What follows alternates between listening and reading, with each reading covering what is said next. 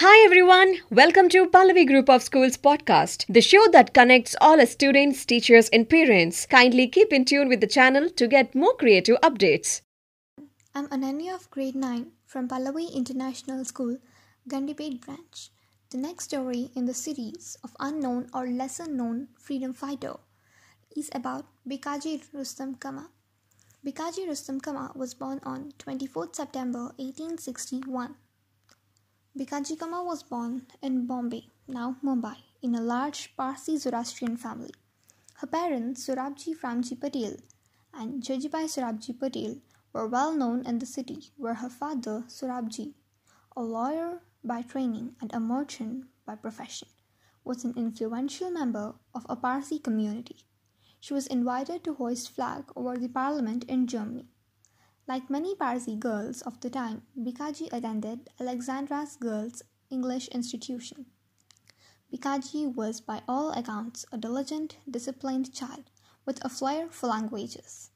On 3rd August 1885, she married Rustam Kama, who was son of K.R. Kama. Khurshedji Rustamji Kama, often known as K.R. Kama, was a Parsi scholar and reformer from Bombay. Her husband was a wealthy pro-British lawyer who aspired to enter politics. It was not a happy marriage, and Bikaji spent most of her time and energy in philanthropic activities and social work. Although there are numerous roads and buildings named after her around the country, only few know who was she and what she did exactly. She was not only part of Indian independence movement, she was also a figure of her gender equality. She donated most of her personal effects to an orphanage for girls. She also unfurled the Indian flag at International Socialist Conference at Stuttgart in Germany 1907. She was an indomitable freedom fighter who contributed greatly to the early years of Indian freedom struggle and also fought for the place of women in society. Design of the Flag of Indian Independence raised by Bikaji Kama on 22nd August 1907 at the International Socialist Conference in Stuttgart, Germany. Based on Calcutta flag, the green, yellow and red fields represent Islam, Hindu and Buddhism respectively. The crescent moon and sun again represent Islam and Hindu. The 8 lotuses in the upper register represent the 8 provinces of British India.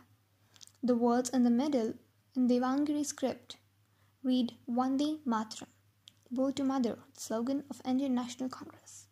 The design was adopted in 1914 as the emblem of Berlin Committee, later known as Indian Independence Committee. The original flag of Indian independence raised by Kama in Stuttgart is now on the display at the Maratha and Kesari Library in Pune.